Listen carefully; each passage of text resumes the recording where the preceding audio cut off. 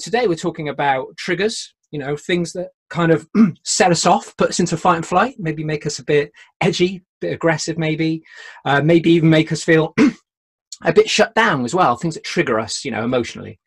So we're just going to talk about how we've dealt with a few of working with our triggers in our healing journey. So for you, if anyone wants to hear more about your story, head over to YouTube and our podcast channels, and you can find out more about your stuff. But with your triggers and stuff on your healing journey, how did you kind of work with protecting yourself from triggers?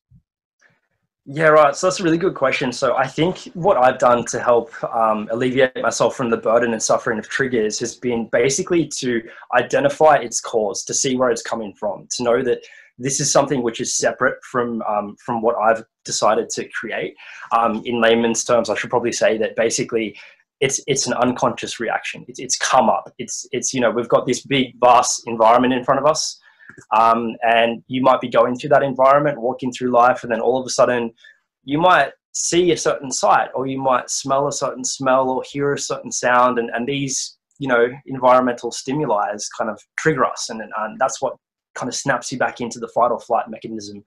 And you might have like a conditioned response to something which has triggered you to something you've gone through in the past. So like, to give you an example, a very subtle one for me is being in hospitals.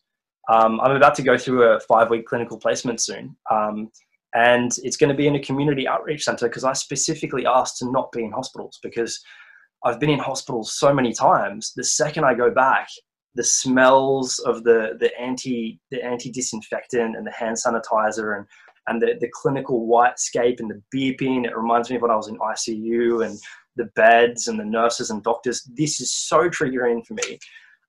It's not triggering to the point where I freeze up and can't function per se, but it's more about kind of feeling like it's just, I'm back in the past. I'm not with it. I'm not in the present. I'm actually living in the past. I'm not focusing on what's in front of me. My mind has gone back into the past. I'm currently living in the circumstances I was in when I was going through some really hectic surgeries, when I was going through some really tremendous pain. And it just kind of seems like, if like we go through life, it's almost like you jump back into your previous life. And that to me is what a trigger is. And it's sometimes might be very overt. It might be very in your face, and you know it straight away. You're like, yep, that's my trigger. You got it. And then there are other times where it might be a little bit inconspicuous, might be a little bit like an undercurrent or undertone, and you're kind of feeling a bit, you're feeling a bit not with it, or you're feeling a bit shaky, you're not sure why. And that's why I think it's, for me in particular, it's been so important to just watch the mind, just watch it, just watch the whole thing, and kind of objectively examine what's going on with this mind, what's going on. Oh, okay, maybe that was a trigger. Maybe I'm feeling a little bit weary today, or a bit anxious because I'm triggered by this smell, or I'm triggered by this sight, and just sit with it. But don't get lost in it, but just sit with it and try and identify it. Yeah, thank you, my friend. And I really like the fact that you talked about kind of all the different senses are involved in that. You don't just get triggered by people. You can get triggered, like you said, by, it could be a piece of music, it could be a smell, it could be a banging noise, a crash noise, all kinds of different things. And like you said, with Body Keeps a Score, from a sort of Bessel van der Kolk perspective, that moment that you were overwhelmed with your trauma, your body and that kind of keep the score environment kind of keeps a score of every element of that trauma event, doesn't it? Like you said, from the smell at the time, or the piece of music that was in the background, it kind of gets locked, doesn't it, in this kind of snapshot of your trauma. And that's why those things trigger you later, because you haven't been able to process, what you've been through, and it kind of kicks in. And this is quite a hardcore thing we're talking about, and obviously it's not an easy subject to work through. But we just, like you said, you nailed it on the head. It's looking at, like everything, don't just treat the symptom, decide where it's starting from, where did it begin, and how's that narrative played out. It's the same with medication, isn't it? You don't just take medication. You've got to, for a symptom, you've got to think, where does this symptom keep coming back? And it's the same with triggers, isn't it? And it's that level of awareness is just so empowering, isn't it? Yeah, absolutely. And it's interesting because recently we've been I'm studying working memory in like neurology at the moment, and basically you know, the model that we have of working memory at the moment to kind of show triggers is that we've got like this visual spatial sketch pad. Like we kind of create this version of what we're seeing in front of us in our eyes. And then we've got the phonological loop, which is just the audio playing, all the stuff that's coming in. And then we've got an episodic buffer, which is you might be out in a park. That's the sketch pad. And then you know, you're hearing sounds, or, you know, someone might be yelling or whatever, and that might have been your trauma. That's the scene, right? And if we look at the brain like some sort of recording system, where we've got the visual spatial sketch pad in front of us, we've got the phonological loop, and we're living in real time recording this experience. And let's just say that's like a recording experience, and we go through that. And then that's what creates the trauma. That's what, like, you know, is like the mirror dropping, the glass dropping, it shatters you, right? So let's just say a year down the track or 6 months down the track, you might be going through the same park or a different looking park, same time of the day. So your environment's very similar, or you might be hearing sounds which are quite similar. And in your mind, the working memory part of your brain has identified and conditioned that, wow, I don't like being in this park right now. I don't like these sounds. I don't like, you might hear someone yell to his girlfriend and it might be a pleasant yell, but your mind has, you're triggered. You're just completely triggered because your mind has gone back into that previous recording or that previous movie that you've created in your mind. And I think it's just really interesting to talk about the sort of like working neuroanatomy of how this works, because for me, that's helped. I see things from a scientific point of view and a mindfulness point of view as well. I try and be as observant as I can, but also, you know, sometimes I try and look at the scientific perspective as well, because I'm like, yeah, well, there you go. There's a really good scientific rationale as to what I'm experiencing right now. And like you said, Bessel van der Kolk's great. His work in The Body Keeps the Score has been very healing for me. And reading it, I'm somebody who, I love facts. The neuroscience was great. You know, the amygdala always turned on, and amygdala, for people who aren't aware, is like the brain smoke detector. And, you know, it's just really good to have that understanding. But, you know, the best thing is for anyone who's listening right now is that you know your body best. You know what's going on in your body.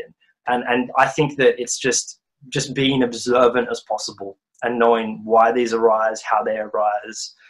And you know, like just trying to be as present as possible and not feel inundated and subdued in this, because it's something which was in the past.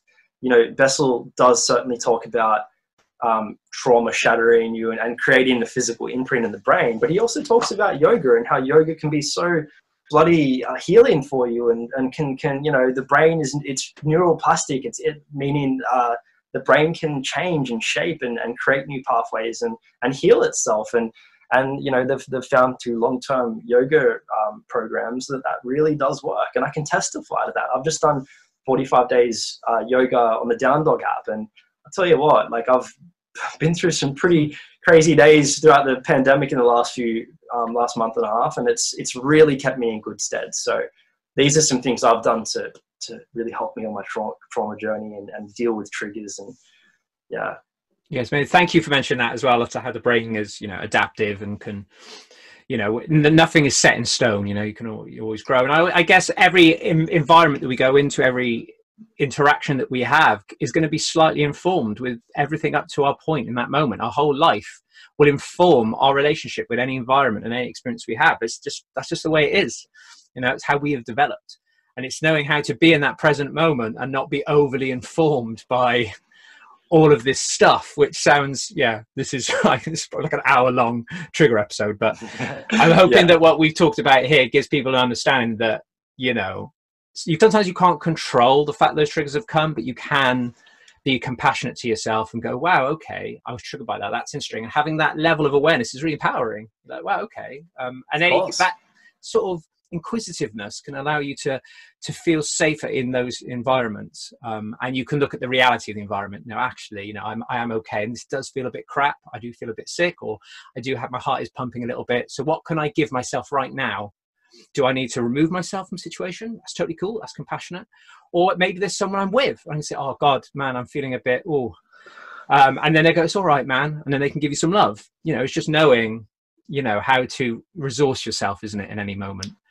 And I just, before we go, I just want to say, we talked about triggers, but there's also glimmers as well. So there's also, things that give you some, you smell something and it brings you joy. It's the opposite. So, also look out for all of the lush stuff as well that gets you going. Like pieces of music from my past. Oh my God, put them on.